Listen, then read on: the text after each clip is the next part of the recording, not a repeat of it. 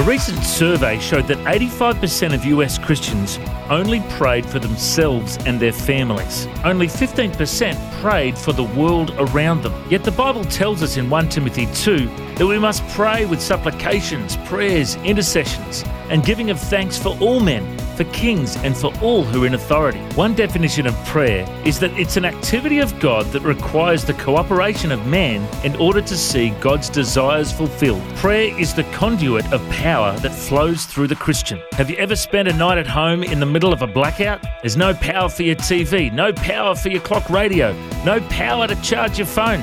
Sadly, many Christians are living in the middle of a spiritual blackout. They're not receiving the power from on high. God is calling us to be a people of prayer, and prayer not just for ourselves, but for the world around us. Prayer for our leaders, prayer for our churches, prayer for the persecuted church.